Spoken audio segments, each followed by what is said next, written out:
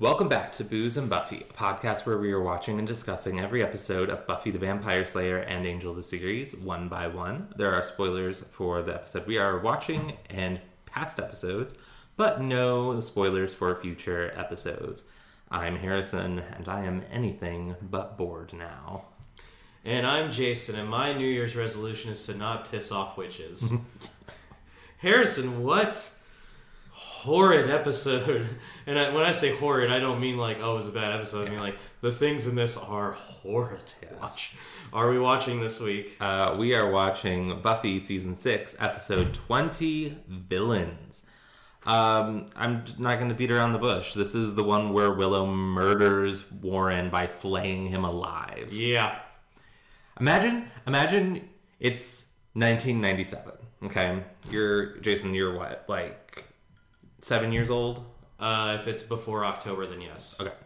So you're sitting down, you've just watched the pilot episode of Buffy the Vampire Slayer, and you're like, I love this Willow girl. And then a portal appears next to you, and you, from 2023, step out of that portal, and you're like, in about 6 years, she's going to flay a guy. And you've popped right back into that time portal. I imagine 7-year-old Jason would be like, what's flaying?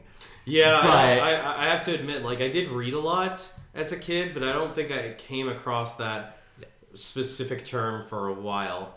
Yeah. And, that was my long-winded and a roundabout way of just saying, this is, like, look how far our girl has come. Yeah. And we're proud of her? Villains was written by our girl Marty Noxon, and was directed by David Solomon, and originally aired on May 14th, 2002. Yes, it did.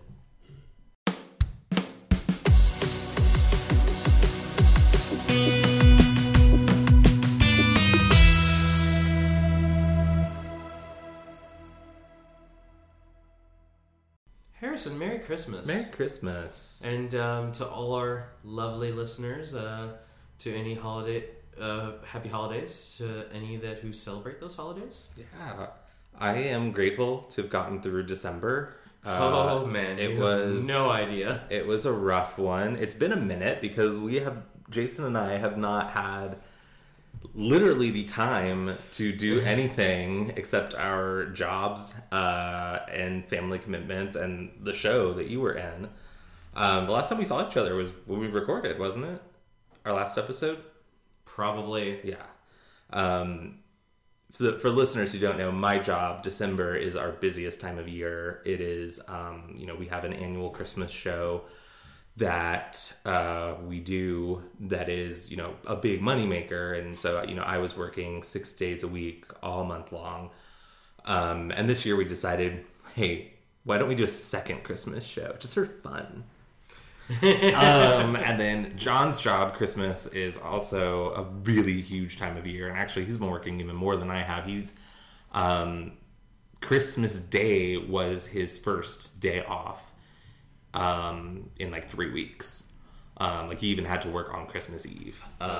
Yeah. And then, so it's just been, and the holidays already are a stressful time of year, so... Oh, really? Oh, hadn't you heard? He says as somebody who had one day to do all his Christmas shopping. I still haven't done all my Christmas shopping. I legitimately... And we're recording this on December 28th. My dad's birthday. Happy birthday, Jason's dad. No, we have to go do more Christmas shopping tomorrow because we're doing Christmas with my dad's family on Saturday. Right. So, but yes, I think I managed to get my shopping done in 2 days. But it legitimately was like, we kind of had to split it up across 3 days, but it was like getting stuff for my mom's family because we did Christmas with them on the 20th. They're like, okay, got them out of the way. And now we can focus on John's family. And like, okay, great. Now we got them out of the way. And now it's time to deal with my dad's family. And, we found gifts for each other as well in the midst of all of that. But so that's how my holidays were. How were your holidays? Honestly, once I finally my job has been slowly driving me insane. This whole year, really, but definitely this month. and my last day of work before Christmas was the 22nd, and it was like I can't share too many details about my job, but in the span of like 5 minutes, a couple things happened, including like almost an actual fire. Oh my god! That I had to deal with. Like, yeah, I always joke about how as quality assurance, I'm putting out fires. Well, I got to try to prevent an actual fire from happening. As someone whose previous workplace, did catch fire one time while I was there, that led to months of repairs and stress. That is so scary. Yeah, I have you were saying that, and I was having a little bit of residual trauma. I was like, but no, on Friday, well, obviously, I was in a production of A Christmas Carol, and we had a sold out run at Highview Arts Center, and it was so much fun. I'm honestly a little sad at how I was. I felt like my job, which I had to do, was weighing me down. And it was like, oh, I've got the show that I'm in. It's taking up a lot of my spare time, but dang it, I love it. At least you were enjoying it. I was, and honestly, that is what actually kind of finally convinced me to throw my own Christmas party, which I did that Friday night. By the way, also this last week before Christmas, I had my kitchen floors redone. Which got delayed. So I had all of a day to get my house ready for the Christmas party. But Friday night came, my trivia group came over, and it was delightful. We're going to try doing it every year now. Nice. And then Saturday was spent with my dad's side of the family. Christmas Day was spent with my mom's side, and I took an extra day off after Christmas. And it was kind of what I needed to get myself back in the game. And now I'm ready to finish the year strong. And I always look forward to starting the new year. Yeah, me too. There's something nice about... It's a blank slate. Even though it's not really but it does. I can convince myself that it is. I know, symbolically. and I know people say a lot of things about how there's no point making New Year's resolutions. You never hold to them, but I love making New Year's resolutions. I love the idea of people wanting to better themselves for the new year. I mean, if they don't go through, then that's okay. I mean, at least you sat and thought about it for a while and thought, what can I do to improve? Yeah. And I don't really do resolutions. It's just never been my thing. But I do like to think about goals for the year that are less and I don't know, maybe I'm splitting hairs and it's kind of the same thing. No, it's okay. But it's I want to try to read X amount of books, which I did not hit this year at all. But me neither. I want to try to, I want to try to do these things or achieve these things. But yeah, I'm looking forward to the new year. Me too. But we must celebrate a little bit of Christmas. Aww. And Harrison surprised me last year with a Christmas gift while we were recording. So I'm giving Harrison his Christmas gift while we were recording. Okay, so what's hilarious though is it's been sitting here staring at me while we watched the episode. John got to open his Christmas present, and I had to wait. By the way, that around your neck, that was your Christmas present. It was yeah, I love it. The bone necklace we brought you from Sweden. Thank you. This is Gold Dust Woman. It is a biography of Stevie Nicks. I believe it's an autobiography. No, just a regular okay. I thought it was an autobiography. That's okay. I'm not gonna lie. When I went into Barnes and Noble, in my mind, I was like, okay, I want to get Harrison either a biography of somebody from Fleetwood Mac or Pink, and I walked right by a table and they had that book, and I'm like, oh man, Harrison would love it. Okay, so I do love this because Stevie is my favorite Fleetwood Mac member. It's Stevie and then Christine and then the boys. The boys in the band. Who cares? No, they're all wonderful, amazing, talented musicians. But they're also kind of assholes. A little bit. At least Lindsey Buckingham is. We were, it's so funny. We were discussing this at John's parents' house this weekend. We were talking about the love square of Stevie Nicks, Lindsey Buckingham, Christine McVie, and John McVie. Oh, John McVie. That's right. And well, that's the thing we were joking because this came out of that Flight of the Conchords clip that's about Fleetwood Mac. Yeah. And they described it as a love square. And I was like, and it's funny that the fifth member of the band is the one whose name is actually, in the band, is the one who's just like minding his own business. But no, thank you, Jason. It's funny because I was a little worried. It was about the same size as a book that I got for Christmas from my brother, which is it's Alien 3, but not the Alien 3 that you know. It's a novelization of an unproduced script that was an early pitch for Alien 3. All right. That focuses really heavily on Hicks. Okay. And it was released like a year or two ago, and I've been wanting it really bad, and my brother got it for me. So when I saw you brought that in, it's like literally the same size, like about the same length, and I was like, oh God, I hope it's not that book. No, I love this. Thank you, Jason. Well, you're welcome. Merry Christmas. Merry Christmas. I love you and John both. Aww. And I love doing the podcast, even though we haven't gotten to do it in a while. I actually did get so in our cast bios for Christmas Carol, a lot of people like sharing, these are my favorite roles and stuff like that. And this time I was kind of just like, oh yeah, I'm so excited to be in this production of Christmas Carol at Highview Arts Center. If you want to hear Jason talk about vampires and drink, you can listen to him on the podcast Booze and Buffy. And I actually did get a message on Instagram of somebody who started listening because they saw that that in my bio. They said, hang on, let me see exactly what they said because it was really funny. Is it something like, hey, you said you were on this podcast and I've listened to 3 episodes? No, like it's Sydney Prescott Hampton. Saw you had a Buffy podcast in your bio for Christmas Carol. Wanted to let you know it's good advertising and it worked. My partner and I will be listening. Aww, that's so sweet. Yeah, it's also like really funny to be in a cast of like people that you don't know at all, and every time you like throw out a random fact about yourself, like, oh yeah, I'm on a podcast called Booze and Buffy. Everybody's like, what? But yeah. All right. Well, suppose we should do a toast. Yeah. I'm having. Thanks, guys, for listening to our festivities. Yeah. And that'll just be my toast. Just Merry Christmas, Happy Holidays. Happy Holidays and Merry Christmas. And a Happy New Year. Mm-hmm. By the way, I'm drinking a gin and tonic, and Jason's drinking wine. Mm-hmm. The best Franzia box wine there is. Yeah. All right.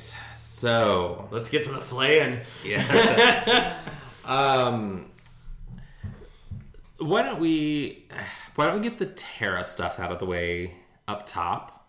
And then we can just kind of have fun with the rest of the episode. Yeah. So I wanted to address a bit, we decided in our Seeing Red episode, because the conversation had already been so heavy around the sexual assault. And the episode was, it didn't run long, but we were at an hour and a half, which is where I like to keep the episodes if we can. So we decided to push this discussion, the bury your gaze stuff, to this week, which feels more appropriate. Anyway, but so for anyone who is unfamiliar with the trope of bury your gaze, it is the idea that queer characters, queer female characters in particular, are killed off at a disproportionately higher rate than straight counterparts. Which, considering, especially at this period of time, how low the representation already was. It's a little bit similar to the trope of, like, the the black character dying first in horror movies. Or the fridging, which I would argue that this also is a bit of a fridging, just not for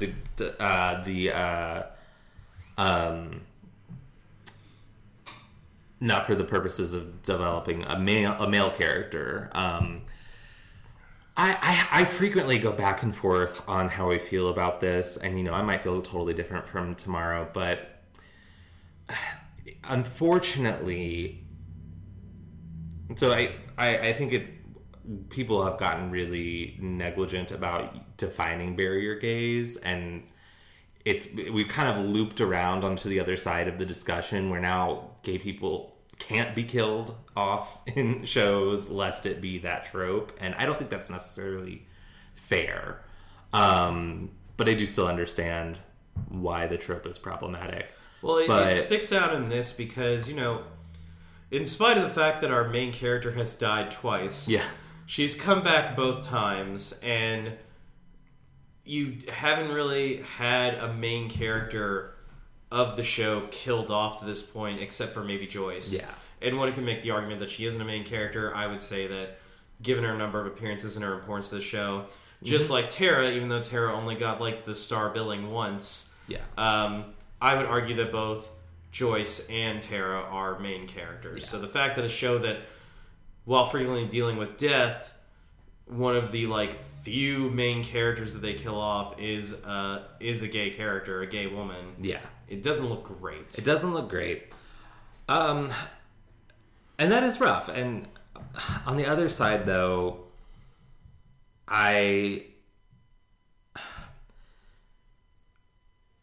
here's my thought process on this. And it is a bit of a damned if you do, damned if you don't, I think. Because Whedon has said that if Oz were still in the picture, he would have been killed off at this point. And I do believe that. Yeah. I don't think he's bullshitting. Because I do think the Dark Willow arc was both inevitable and necessary. Well, the fact that it's honestly been building up since the season 2 finale when she uses the reinsoulment spell. Yeah. That's the first time you get the black eyes of Willow, and obviously, now our eyes are black all the time. Yeah.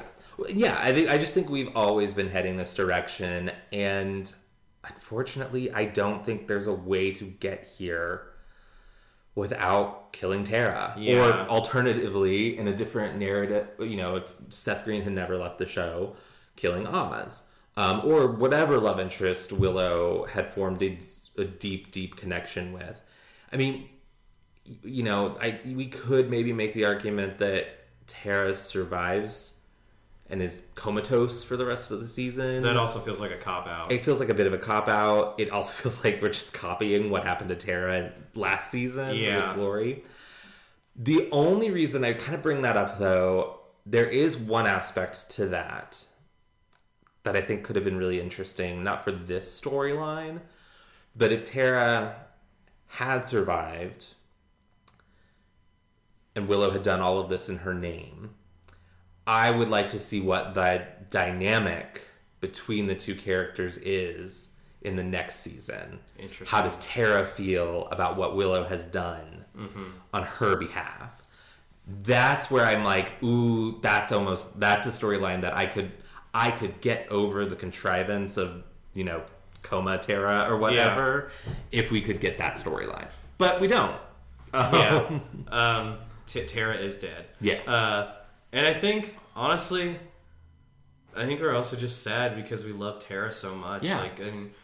She was such a wonderful character. Willow says that, her light is gone. And, to say that Tara was the light in Willow's world, but also, Buffy's reaction to Tara, to finding out about Tara's death was so good. Yeah. Sarah plays it really well. It's understated, but still very devastating. As I mentioned to Harrison before we start recording, I'm getting over a bit of a cold, so in the wet coughing part of it. Yeah. But if it had been a really big reaction, would have taken away from what is obviously meant to be this important moment for Willow, but I think what she does is very appropriate for the relationship that we knew that she and Tara had. Yeah. That Buffy and Tara had. Yeah. I think, for me, the most devastating reaction we see is Dawn's. Oh, yeah. It's brutal. And I think you don't even get to see it. Yeah. Like she walks in, sees Tara's body, and then, like, it goes to white. Yeah. I like that transition, that fade to white. It's... Yeah. Ugh. Oh, my gosh. I'm getting chills. But all that is to say, I think that this death is unfortunately a necessary part of the narrative. Yeah. An upsetting one. And yes, one that's part of a larger problematic trend. And this is why I kind of feel like why those sorts of tropes are harmful, not just in larger respects, but also just they're harmful to narratives. You know, when this trope becomes so overdone that it negatively affects the narratives of shows that are using it in a not necessarily problematic way. I don't know if I'm articulating my thought very well. I think I see where you're coming from. Like, you know, sometimes queer characters should die in narratives where it is appropriate, like their straight counterparts would. Like, I wouldn't want to go to a slasher movie where the movie goes out of its way to make sure that no queer character gets killed. Unless it's appropriate for the narrative. Equal opportunity to get slashed. Exactly. But the pendulum flung so far in one direction, I feel like you almost have to let it fly super far in the other direction, and then we can come back to a healthy middle. The next time I watch the show, I might go, fuck this. Tara should have survived. We should never have done this bullshit. And John will just be like... I'll wake up in the middle of the night, I'll shake him awake. And this is why Tara should have survived. It'd be like, go to sleep, you dumb asshole.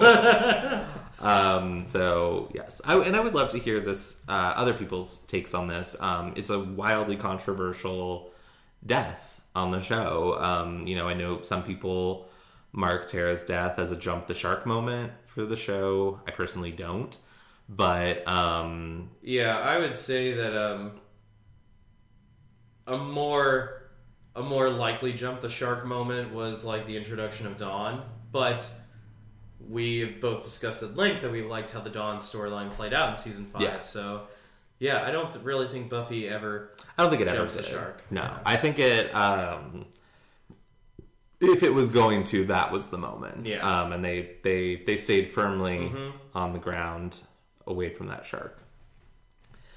So we start our episode in outside of the Summers house. Xander is leading some EMTs to Buffy in the backyard. She is alive, but it is not looking good.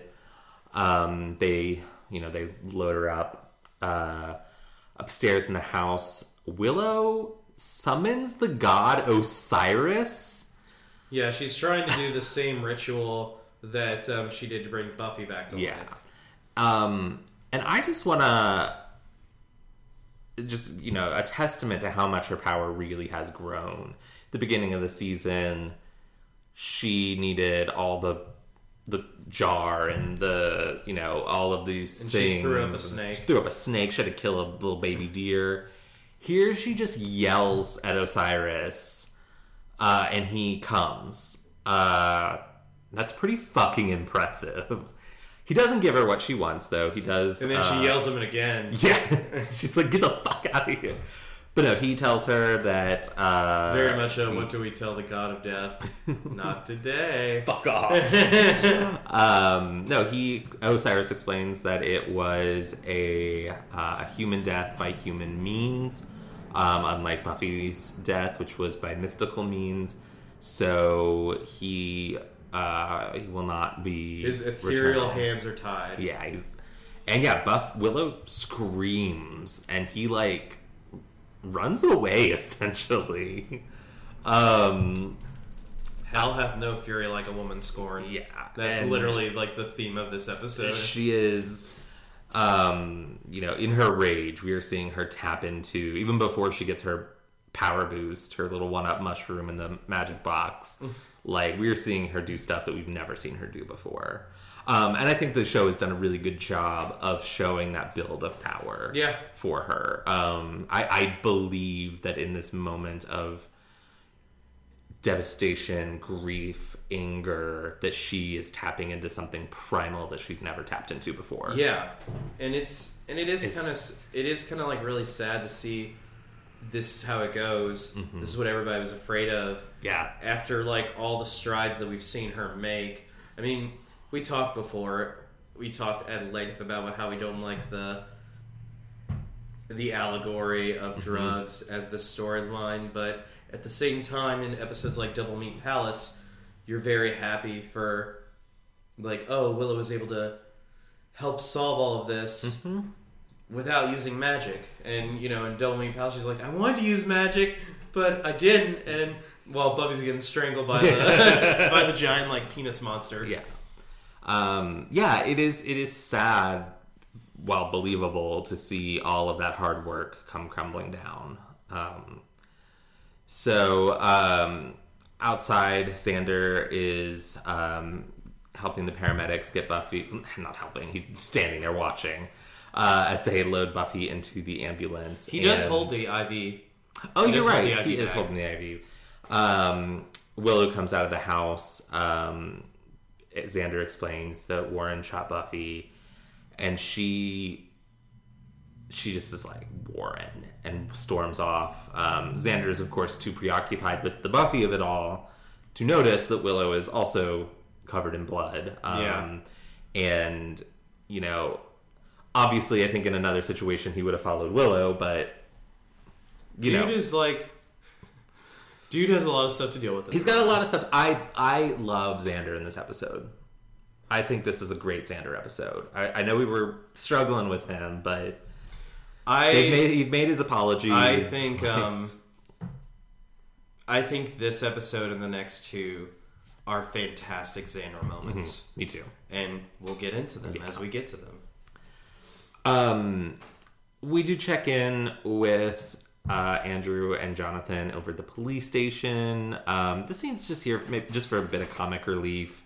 We are, unfortunately...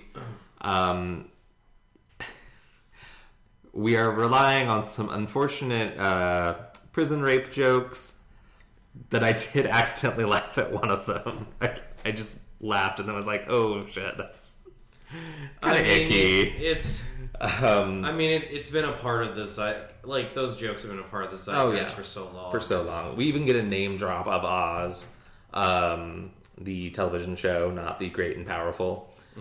Or the werewolf previously on the show. Yeah. But they are debating whether or not Warren is going to rescue them. And for those of you who don't know what Oz is is actually kind of... everybody talks about how The Sopranos was like the show that solidified HBO as like kind of the prestige drama channel. But Oz actually came before it. Yeah. It is about like the prison system, and it featured a lot of actors that would go on to have big roles in not just movies, but also other HBO dramas. But that's kind of widely considered to be the first HBO original drama, which would lead into, I believe, like its popularity would lead into The Sopranos and The Wire. The Wire. Yeah, it was kind of, I feel like for HBO, it was kind of that 1, 2, 3 punch. Oz came in, got people's attention. The Sopranos kept up that attention, and then The Wire sealed it. Set up the anti-hero storyline, and then The Wire is just a masterpiece of television. Yeah, I think... Not to sound like every white person who's seen The Wire, but damn is it good. Yeah. Oz had... Christopher Maloney, I think, is the biggest name to come out of that, but like also Harold Perrineau. Richard Acevedo. What was his name? The guy who plays Broyles, who passed away. Yes, Lance Reddick. Thank you. Yeah, I knew there was another fringe actor that I was forgetting. And he would go on to play Daniels in The Wire. Oh, that's right. He did. Yeah.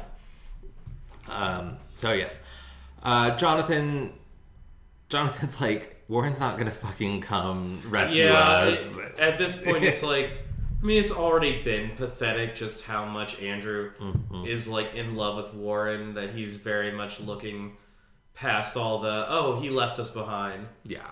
He's like, he has fully deluded himself. He's like, no, Andrew's got a plan. He wouldn't abandon us, or Warren wouldn't abandon us. But I'd feel worse for him if, Speaking of deluded himself, Warren goes into the demon bar. Oh my gosh, this scene's hilarious. It really is.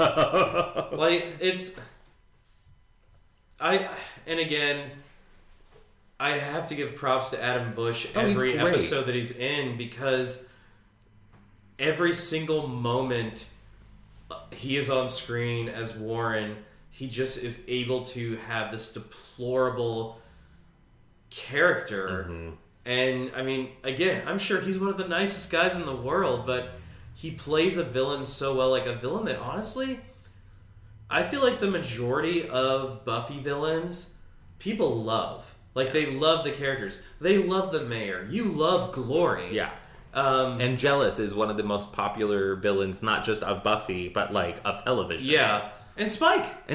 Yeah. And get a kind of a really cool villain next season that we'll talk about when we get to it. Yeah.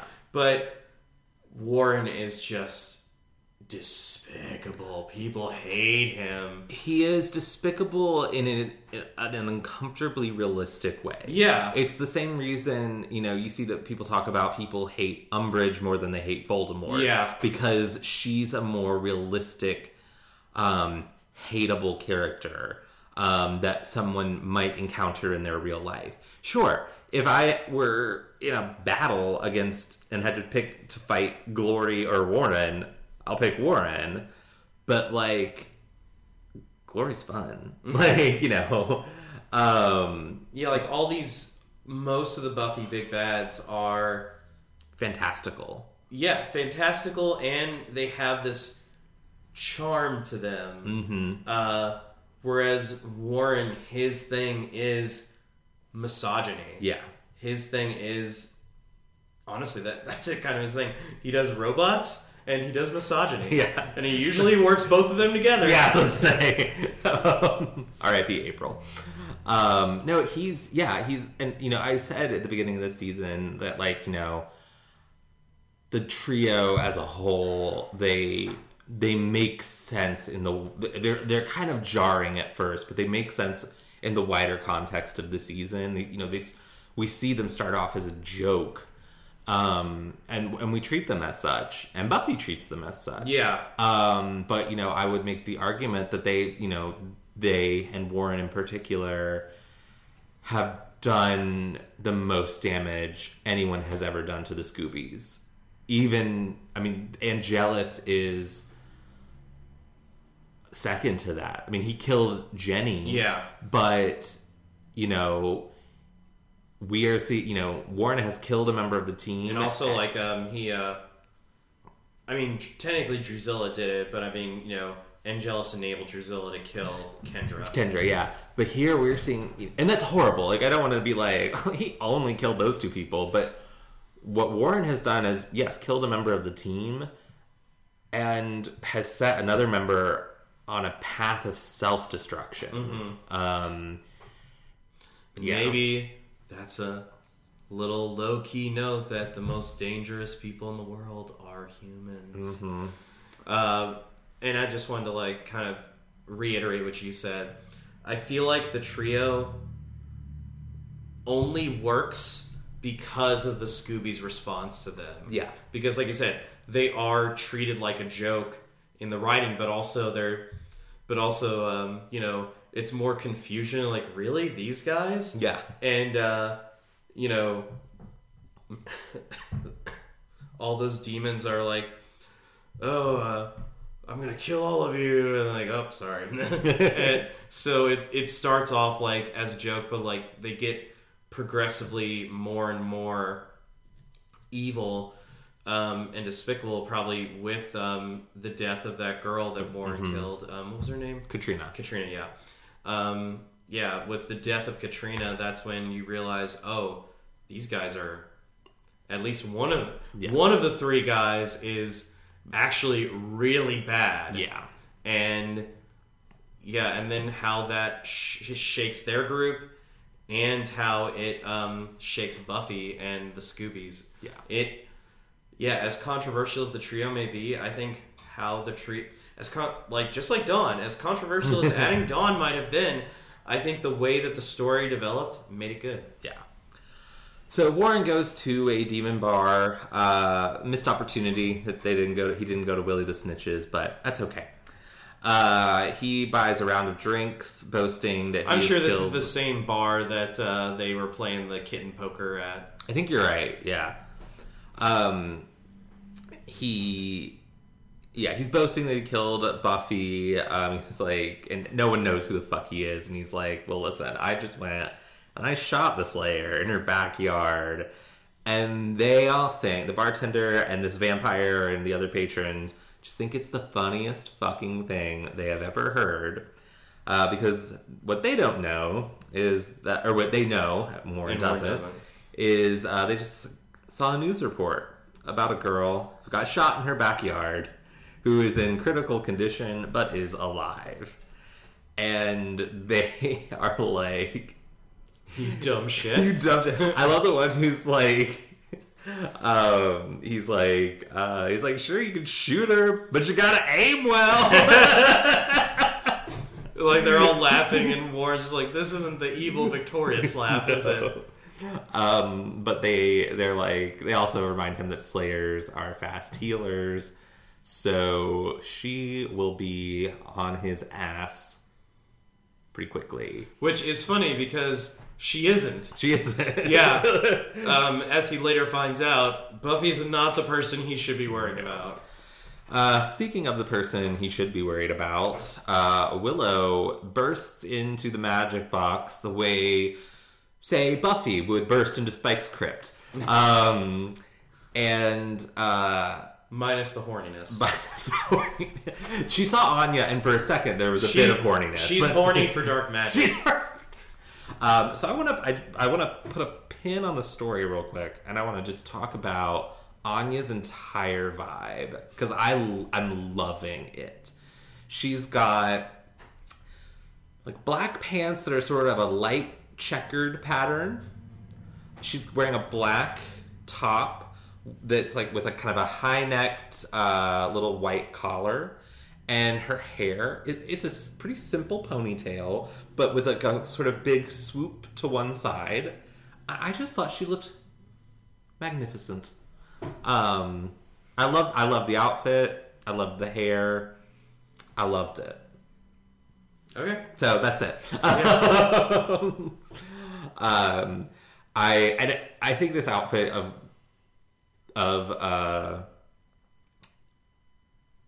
Anya's stands out to me because it, and basically the rest of the characters, the costumes they're in this episode are pretty much what they're wearing the rest of the season. Because these last 3 episodes of the season, or last 4 really, all just feed right into each other. Right. I would almost say that this is a 4-part finale. But Willow comes in, lights are short now, wins akimbo, and Anya's like, Anya doesn't even care about the property damage that she's going to have to pay for. She's like, whoa, whoa, whoa, whoa, whoa. Dark magic books. No, Willow. Yeah. Willow's like, she wants all the books on the dark magic. Anya tries to stop her, but she gets zapped. Willow loves zapping her friends this week. Anytime they try to do anything, she's like, She gives all Palpatine on them. You said it's so gay when you said that. I know. Willow just loves zapping her friends. Zapping her friends. This episode has everything. It has friend zapping, flaying. We're laughing because it's all really intense and we're uncomfortable. Yeah. And hey kids, turns out if you ever want to read a lot of books at once, all you have to do is put your hands inside the pages and let the words come up to you. This is so fucking cool. Oh no, this is our big bad reveal. Yeah. We finally have our big bad for the season. Yeah. When we started recording, I couldn't I like to post a picture of the DVD box set when we start recording the season. I couldn't do that for this year because it has Dark Willow right ass there. Yes, Dark Willow. But no, this is that like it looked like her like the. I think the special effects here hold up. There's some wonky special effects, especially in like the lightning zap she does. Yeah. But this, when she puts her hands in, the words draining from the books and up to her skin, it going all up into her hair and like the hair changing color. It's fucking cool. It kicks ass, yeah. It's so cool. I mean, does Willow now look like she's on her way to a Panic at the Disco concert? Yes. But hey, it works. I really, really want, like, in her future, she's going to Panic at the Disco concert, and she's like, what outfit should I wear? And she's like, that was a really bad time in my life, but it'll be perfect for this concert. So, yeah, this fucking rocks. It's metal as hell. What's not metal as hell is what happens to Dawn. She comes home. Doors open. First of all, red flag. Yeah, and nobody proceeds to close the door at all. Like, Dawn doesn't even close the door when she comes in. No. I mean, I get that she's worried, but I mean, you can close the door behind you. I mean, okay. On the other hand, though, maybe this points to some good survival instincts on Dawn's behalf. I need to make sure that this door stays open so I can get out of here if I need to. Quick exit if necessary. Like, but no, Dawn goes upstairs. She's calling for Willow and for Buffy, and yeah, she unfortunately discovers Tara's body. It is important to note that at this point, other than Willow, Dawn is the only person who knows that Tara is Buffy dead. and Xander don't know. Because Buffy knows kind of in the middle of being shot. Take that back. Anya knows as well. Okay. But, Buffy's in the middle of being shot, and Xander is in the middle of trying to help Buffy being in the middle of being shot. Yeah, so no one called the school. I mean, presumably, I would imagine Xander is on the... if I were Xander, I would assume that Willow's taking care of the Dawn situation because he doesn't know what else is happening. But yeah, we don't see her initial reaction, as we mentioned earlier. It just fades to white, which is a really good transition. I think it's really effective. I love a good fade to white. I'm thinking of the season 5 finale of Lost. I'm thinking of the opening of the series finale of 6 Feet Under, which you've not watched. I have not watched, but I don't know the details of it, but I know why people love it. Yeah. I know why people say it's one of the best series finales ever. So, it's funny. What people often really latch onto for that series finale is the end, which they should because it's beautiful. But the beginning of the episode also has a really beautiful start that really primes you for like, okay, we're into it. This is it. We're saying goodbye to this family. And part of that is a fade to white where the show usually does a fade to black. So at this point, Warren, freaked out about Buffy coming after him, goes to Rack. Welcome back, Rack. And I like this little bit where Rack's like, how'd you find me? And he's like, one of your customers. I paid him $20. And Rack's like, you should have negotiated. Most of my customers will bring you here for $5. But he's like, yeah, I need to stock up on anything I can get to use against the Slayer. And Rack's like, oh, buddy, let me tell you. You're worried about the Slayer. You got no idea, man. It's really funny that it's funny in a dark way that even before he finds out what Willow's actually like pissed off about, he still can't comprehend. Like, he's like, what did I ever do to her? I mean, other than shoot her friend. And even Rack has a moment of looking at him like, this fucking guy. But no, Rack explains that, yeah, Buffy survived, but someone else is dead. And Willow is stocking up on some power, and he tells him she's gonna blow this town apart. She's running on rage. Yep. And so yeah, Rack gives him some magic to protect himself, but he's like, I've done my part, like, best of luck to ya. At the hospital, we briefly peek in on a Sunnydale set spinoff of Grey's Anatomy, where, okay, I kind of said that as a joke, but the idea of like a medical drama set in a town on a hellmouth, I don't hate it. It's kind of like so the TV show Gotham, which I believe was based off of the Gotham Central comic. I watched a few episodes of it, but I didn't really get into it. I'm not going to like say anything about the show because apparently it was like bonkers in a weird way. But the Gotham Central comic was actually really cool because it does focus on the police officers in Gotham City that, you know, in addition to dealing with a lot of crime in general, also have to deal with the just wacko supervillains and the vigilantes fighting them. Some beat officers just like, I'm just trying to feed my kids. Yeah. It's like, oh no, not another Joker thing. I did not become a police officer to solve riddles. But no, the doctors are struggling to keep Buffy alive. Willow is watching Xander is watching from like a window. But then Willow comes in. She's changed into some dark clothing. Now she's ready for the Panic at the Disco concert. I will say my first watch of it, I was a little bit annoyed that she took the time to change her clothes. But it does make more sense later once we see what she does with her shirt that she was wearing. But Willow comes in, orders the doctors and the nurses to leave, which they do so readily that it must be a mystical influence. Because I would imagine if you were performing life-saving surgery on a woman who had just been shot, I would leave. Oh, okay. But Buffy, Willow, that is,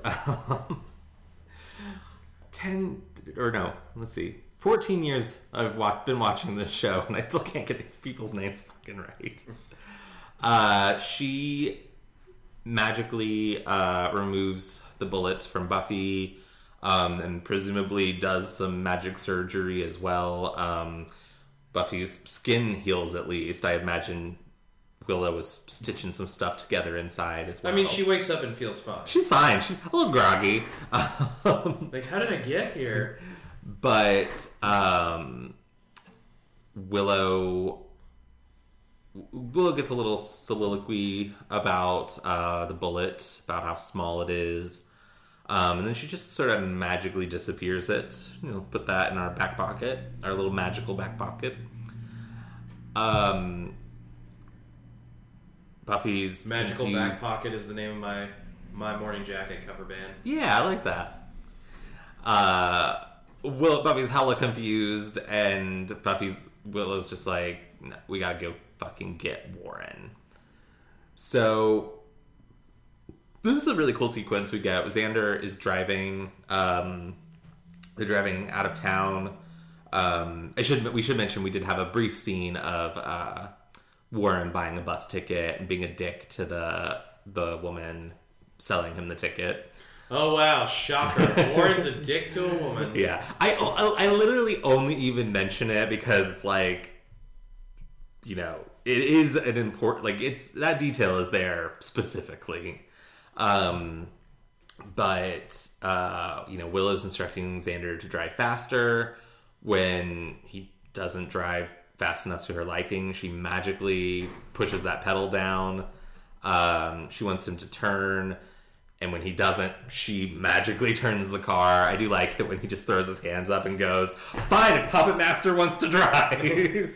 So, this scene is very interesting because I don't think people are aware of just what Willow is about to do. Yeah. Like, it seems that, Willow got a power-up, and now the first thing she does with it is save Buffy's life, and now they're going after Warren, so you think that, it's Buffy, Xander, and Willow together, so everything's fine, everything's good, nothing to worry about. So it's like, kind of lulls you into a false sense of security. Yeah. Willow, Xander and Buffy are very concerned. You know, they're like, okay. Buffy's like, thanks for saving my life, but... What's with the makeover? But yeah, they pull over to another part of the highway, and Willow gets out and faces this bus coming down the highway head on, magically stops it, commands Warren to get off the bus. He does, and she grabs him and starts crushing his throat. Until his eye pops out. And we get Warren is a goddamn robot. Slayer's a robot. Did anybody know that? Did everybody else know this? And I think this is the moment that it, you know, the actual flaying at the end is very shocking. But this is our first, she fully intended to kill him. Yeah. Right here. And that's when Buffy and Xander are like, whoa. Yeah. Willow's, we also find, you know, apparently she's mad because she's been tricked. Apparently Warren was able to put his essence in this robot somehow. Gross. We know what he does with the robots that he makes. But this is where finally Willow tells Buffy and Xander that Tara is dead. You know, they're obviously devastated. But they try to convince Willow that, you know, killing Warren is not the answer. And I really love this interaction. Willow tells Buffy tells Willow, you know, if you go down this path, you might not be able to come back. And Willow just says, "I'm not coming back." She zaps him. she goes to her go-to move of zapping her friends, and then magically disappears. Back at the Summers home, Buffy and Xander, they get home. It's night. They go inside. Buffy finds Dawn in Willow and Tara's room, where she's kind of been keeping vigil. She's kind of huddled in a corner, but she tells Buffy she didn't want to leave her. Mm-hmm. And I'm just like, Dawn, you've been through so much. You really shouldn't. I mean, that's exactly what Buffy says. Yeah. You've been through enough for one ever. I love this moment between the two. You know, she hugs her, and she's only 2 years old. She's only 2 years old. Buffy hugs her. Dawn tells her, like, I don't understand, and Buffy's only response to that is, I don't understand either. It's very sad.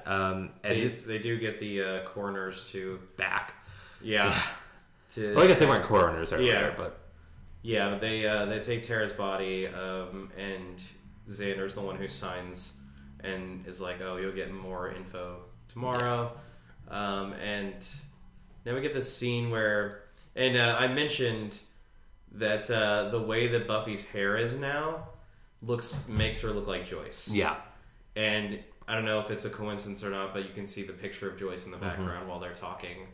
So. I don't think it's a coincidence. I think it's still deliberately styled that way because it's not exactly the way Joyce styled her hair, but it's got the waves that Joyce always had.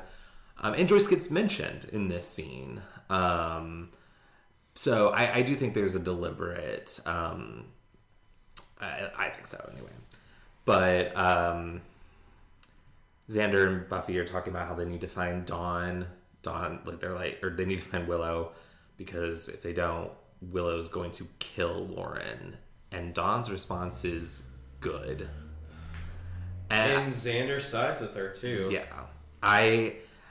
What I love about this conversation, and this is just like peak Buffy, we've had scenes like this before where even when the group is disagreeing with each other, we can see every side to the debate. Well, I'm emotionally, I'm on Xander and Dawn's side, where I'm like, yeah, make him fucking pay for what he did.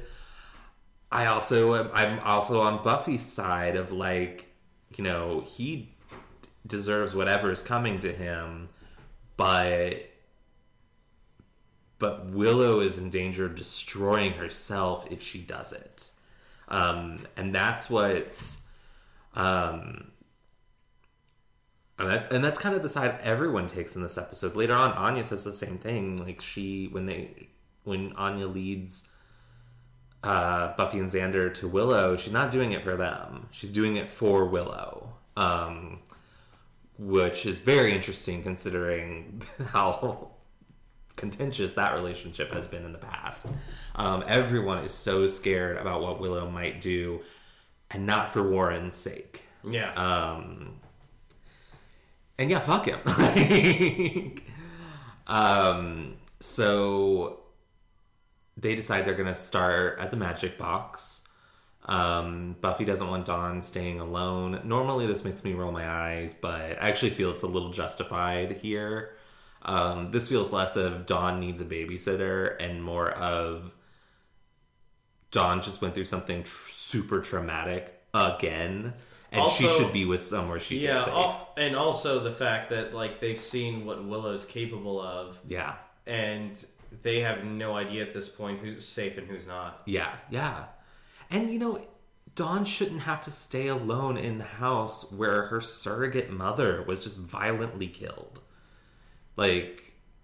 None of them. Not to mention her sister was shot. Yeah. Gosh, just pile the trauma onto this. It's you need to be somewhere safe. And that is definitely not the Summers house. Yeah. Dawn's been traumatized. Must be Tuesday. Yeah. They go to Spike's crypt. Yeah. This is where Dawn, says, fine, if I have to go somewhere, I want to go to Spike's. Xander is rightly whoa. Yeah. But basically Buffy, and I agree, I agree, I see both of their perspectives, and time is of the essence. This is where Dawn has agreed she feels safe, and she physically cannot be harmed by Spike. So regardless of what happened before, this is what we're doing. Mm-hmm. And on one hand, it's Buffy's decision. That's the one she feels comfortable with. She probably feels a lot better when she finds out that Spike isn't there and it's Clem. Yes. Which, by the way, we love Clem. We love Clem. I do a bit feel that maybe Dawn deserves a bit of...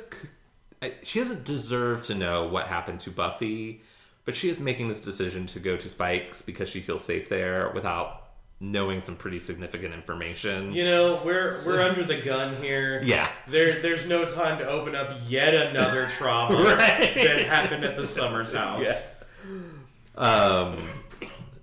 So we do get a brief scene before we go to Spike's crypt where Willow is in Tara's dorm room. Took me forever to figure out that that's where she was. But she uses her shirt that was splattered with Sarah's blood. She magically commands it to create a map for her to show her where Warren is. I thought that was really cool. I liked it. And also just like it's just another level of this magic that Willow has tapped into. She's not having to do the complicated rituals. She's not having to summon anything. She's not having to even like use spell words. Everything bends to her will now. Yeah. In a way that's terrifying. And we haven't even gotten to the scariest part of her in this episode yet. But yes, Buffy and Dawn show up at Spike's, but they find Clem there. This scene is warm. Like, it's a warm scene in an episode that's got a lot of bad stuff going on. Well, Clem just, he's doing Spike a solid. Yeah. Because he's like, he doesn't want Spike to lose his crypt. This is a good crypt. And it has a TV. It has a TV. And, all he wants to do is, like, snack. And when Buffy asks him, like, oh, hey, will you like, make sure that Dawn's safe? He's like, yeah, we can play Parcheesi. We can rent some videos. And Dawn at this point is like, yeah, that sounds great. I think it's nice that she has somebody who doesn't feel like the world is going to shit. Yeah. To look out for her. Yeah. I think it's a sweet scene. Like, it's nice to see Dawn and Buffy smile, even though they're sad smiles. Like, yeah. But Buffy does. If you can be somebody from this episode, be Clem. Be Clem. Yeah. Buffy does ask where Spike is, and he's basically just like, oh yeah, he just left town. And Buffy's... I almost feel like part of Buffy's internal monologue is like, another one left town? God damn it. But it does feel like a weird mix of relief and sadness, which just really does highlight how unhealthy that relationship was. 3 out of the 4 guys I've had sex with have left town. Maybe I'm the problem. Buffy, honey, you're not the problem. Yeah. I mean, you've got a problem with choosing men, but that's not all on you. So there's nothing we can really discuss about this next scene until the end of the season, so I'm just gonna describe what happens.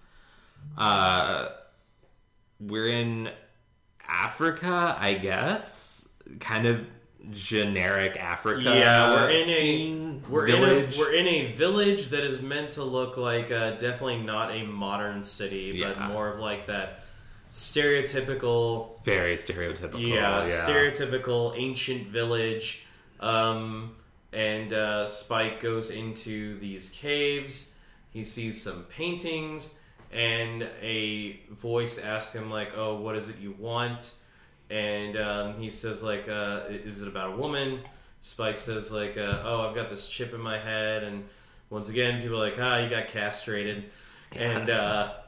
And he's like, "Oh, don't worry, I'm gonna do whatever you want." The demon mentions that.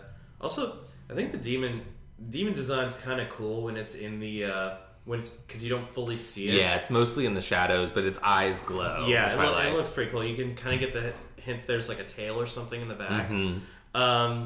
But yeah, and he says like, you won't be able to withstand the trials, and Spike says like, do your worst, I'll show the Slayer, and that things are going to change, which is pretty much what he said at the end of the last episode too. So we don't like you don't necessarily know, like all you know is that he's pissed off about this chip. Yeah. As he has been since season 4. So yeah, we can't really talk about what's going on until it's actually revealed. Yeah. So that's what happens in the scene. Yeah, that's your Spike update. Meanwhile with Spike. But back in Sunnydale, Xander goes to the magic box. Anya's recovering from what Willow did to her. She explains that she can feel Willow's cry for vengeance. It's like taken over the entire town. And this is where Xander discovers that Anya has become a vengeance demon. He asks her when. She doesn't actually roll her eyes, but she rolls her eyes with her voice when she responds, "When do you think?" Yeah. Buffy arrives shortly after. I know there's no such thing as a stupid question, but stupid question.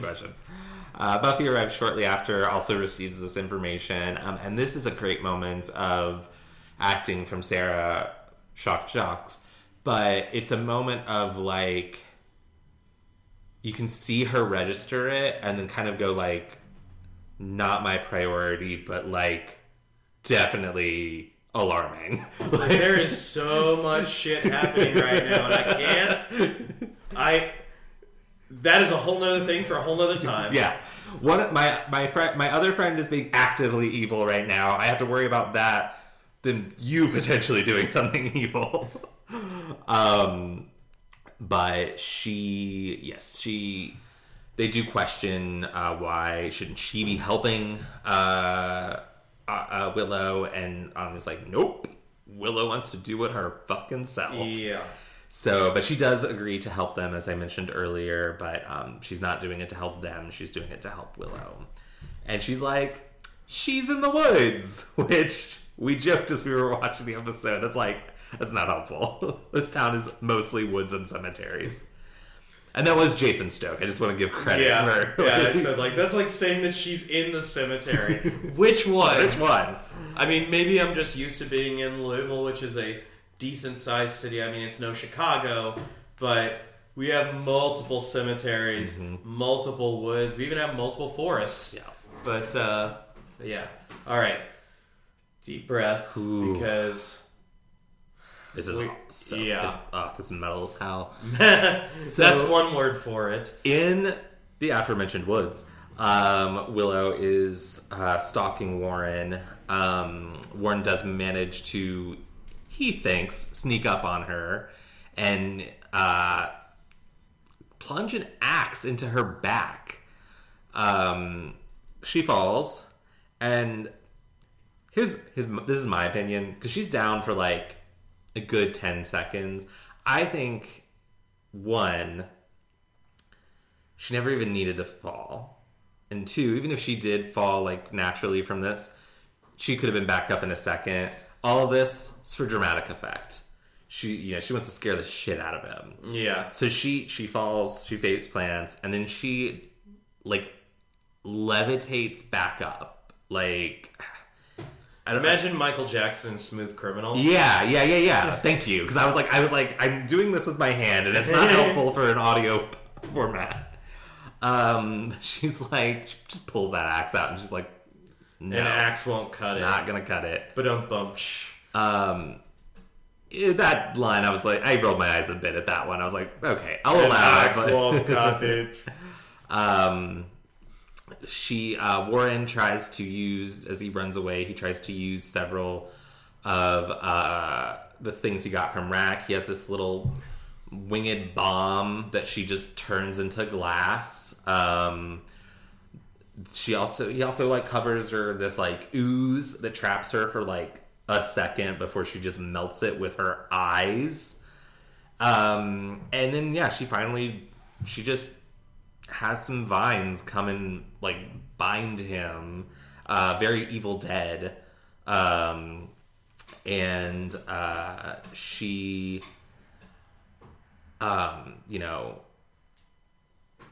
he starts talking a big game.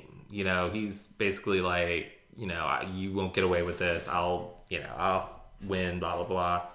And this was a weird moment where Willow has this sort of realization that Tara wasn't the first woman that Warren killed. And she does like this spell where she has like a vision of Katrina come out. And that I don't have the problem with. I was a little confused because I thought they already knew that he killed Katrina. Well, I thought that I thought that maybe Buffy found out. Yeah. But maybe she didn't share with anybody. I'm trying to think of because Buffy finding out that Katrina and Warren had a connection is what made her realize that she didn't kill Katrina. And so I guess she never got confirmation that Warren did it, but it felt like a pretty one-to-one leap to make. And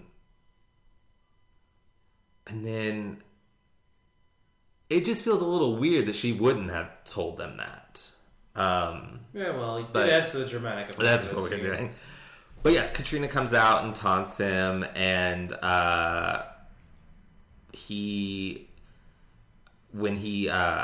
like, I should have killed you before you killed me, and Warren just screams at her that she deserved it. Yeah, there's so many points where Warren, just goes to his default misogynistic personality, and he calls Willow a bitch. Yeah. And I feel that in the past, saying these things has thrown women off and allows him to gain an upper hand, but Willow's just unfazed by all the shit that he's saying. She, no matter what he says, she just keeps going on with what she's doing, even to the point where she's just stitches his mouth shut. Yeah. She rips his shirt open magically, and she explains to Warren what the damage a bullet does as it enters a person, and she produces the bullet that she removed from Buffy. And this part's really oof, because she pushes it into him and presumably doing all the same damage that it would do normally, but extremely slowly. Yeah, and she's just explaining what the bullet does as she's moving that bullet into him. And she's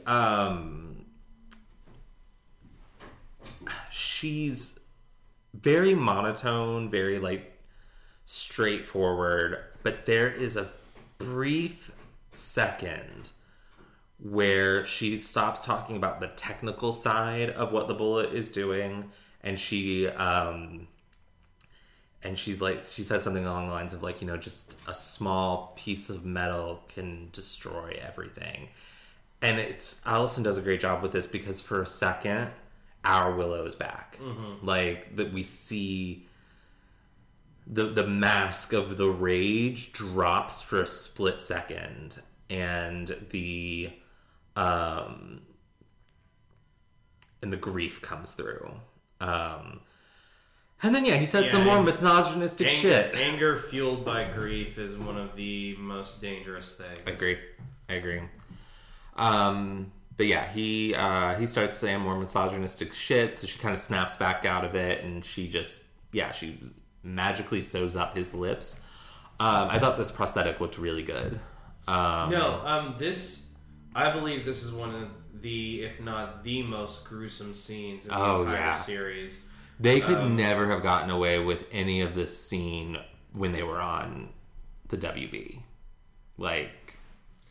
Yeah, it's I think you can see the red where the bullet's going in. So it does look like it's doing that damage, but it's not bloody or anything. It's just kind of like the skin itself is getting red, which I think is a good effect. Yeah. And then Buffy, Anya, and Xander show up just in time to see Willow cut open the threads, and that's when Warren's just oh please, I'll do anything. I need jail. I give up. And then the iconic line. Willow says the iconic line. Bored now.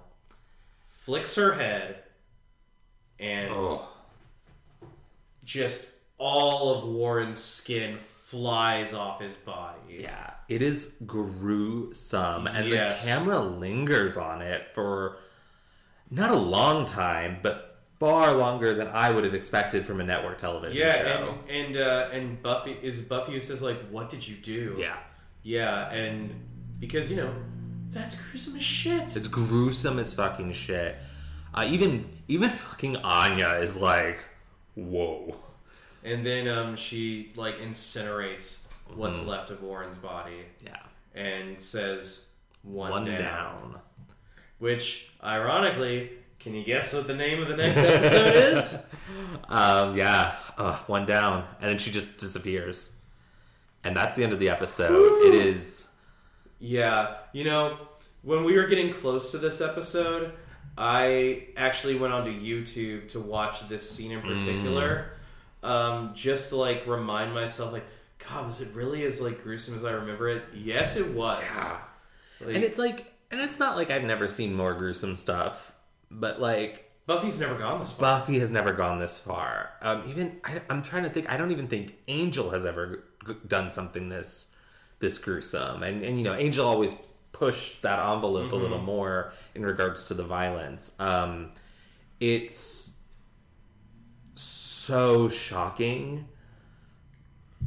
And it's so, like I feel no grief for Warren, but I am like, Willow, what the fuck did you do? Yeah. Like this is beyond, and I don't think the flaying would be as effective if we didn't have this torture sequence that leads up to it. We see the escalation of the violence throughout the scene. I think this is as gruesome as the show could get. Yeah. And, Oof. Well, that was... I think this is a great episode. It is. I mean, we have spent multiple seasons building up to this moment when Willow becomes Dark Willow. Yeah. And it seems like, we're in the end game of season 6, a season that has basically shown the characters to have gone through insane trauma, and now one of them is broken. Yeah. And I think, and I feel like as much as there are a lot of people out there that don't like season 6, which fair. Yeah. I think even those people, though, love these last few episodes. I think so. Because Dark Willow is one of the iconic villains of the series. Yeah. It's so... I do find... I do sometimes see people be like, Dark Willow comes out of nowhere. And I'm like, you did not watch the show. Yeah. Dark Willow has been... obviously something building up to all season, but season 5 was leaning heavily into it, and as you said, even as far back as season 2. But the fact of the matter is, Willow is a dark character that she kind of hides it though because she's so cute and she's peppy. But even before all this, I'm thinking back to, back in Wild at Heart, where she was going to curse Veruca, and it was not. She didn't seem to care if that curse might possibly kill Veruca. We've seen throughout the show, as far back as the very first episode, that Willow has a bit of a petty, vengeful streak. In the first episode of the show, she tricks Cordelia into deleting her homework because she was rude to Buffy. And, obviously, far cry from what she's doing now. But that vengeful side of her has been there all along. It's just that she's gotten more comfortable tapping into it and going to darker places. And it's all led to this. Yeah, and I believe that, the reason that Tara broke up with her was because it was out of concern and fear. Mm-hmm. Because she says, you're using too much magic. And this is what she was afraid of. That she would tap into powers that she either can't control or even worse, can control and use for whatever she wants, like flaying somebody. Yeah. And that's why I do think the drug metaphor, if we even want to call it a metaphor, does a disservice to the season. Because it almost feels like it gives Willow a bit of an out. Like it won't fully commit to Willow doing these things. And, you know, the worst of that, I think, was front-loaded into this arc, and I think we've gotten past it for the most part. But see, it's more of this that I really wanted to see all along, where she was using her magic for, you know, darker reasons, not because she was compelled to magically, but because she could. Yeah. I'm less interested in a storyline about a drug addiction for Willow, and more interested in a story about how the power is corrupting her. And like, I think... And that's a thin line. And remember when Giles, like, said, you stupid girl, when he found out about, like, the spell. I'd like to think that this is what he was worried about, too. And he has firsthand experience with all of that, back from his own youth. Ripper days. Oh, it's so hot. All right. Anything else about villains? Not really. This is a great way to start this last bit of the season, and it does feel earned. Yeah. And I'm gonna give it a 4 out of 5. 4 out of 5 parking tickets that I'm in a prison cell for. Nice.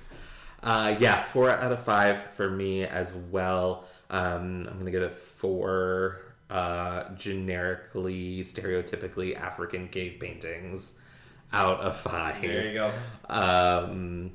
It's just, it hit all the right notes, and a great way to take us into the final stretch of episodes for the season. All right, shall you take us out? I believe I will. Thank you for joining us on Booze and Buffy. We'll be back next week with Angel Season 3, Episode 22. Tomorrow, is that the finale? That is the finale. Yeah, it's season finale of Angel. I did debate if we should wait and do the Dark Willow and then do Angel instead of going in air order like we have been. But I was like, no, we should finish up Angel, like put that to bed, and then we can tackle these final 2 episodes back to back. That felt like the better flow for things. I'm Harrison. You can find me on Instagram at Harrison Alexander Kaufman and on Twitter at Harrison Kaufman. That's Coffman. I'm also on Threads, but I love how every time you said you're sharing like that you're on Threads, you're like, I guess I'm on Threads. Well, I don't know if I'm going to continue to be on Threads. It is. I've been getting heavy recommendations for accounts that are either super transphobic and super Islamophobic, and I don't know why, because I don't engage with that sort of shit because it's vile. And I don't get that sort of stuff. Even on Twitter, I'm not getting that sort of shit. Yeah. So, I don't know. It's making me very uncomfortable, and I don't know. I'm Jason. You can find me on Instagram at YamiJ357. Yeah. And you can find us on Facebook, Instagram, and Twitter at Booze and Buffy, or you can email us at boozeandbuffy@gmail.com. The and is spelled out A-N-D. And don't forget to subscribe, rate, and review us on Apple Podcasts or wherever you get your podcasts.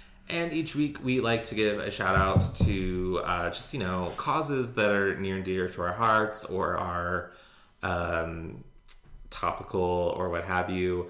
It's been unseasonably warm, but we are about to head into like the deeper winter months, and I anticipate we'll get some pretty sudden temperature drops. So, and unfortunately that does mean the most vulnerable of our population, the unhoused, are in a lot of danger. So whatever you can do to support shelters or food banks or whatever you can, I think we mentioned this on another episode recently, but unless the shelter is asking for something different, monetary donations are your best bet. Yeah. But listen to them because they know what they need, and charity isn't a time for a photo op. Just do the right thing. Just send money. Yeah. How about 10s and 20s? Yeah. So, with all that being said, go slay and be gay. Bye. Bye.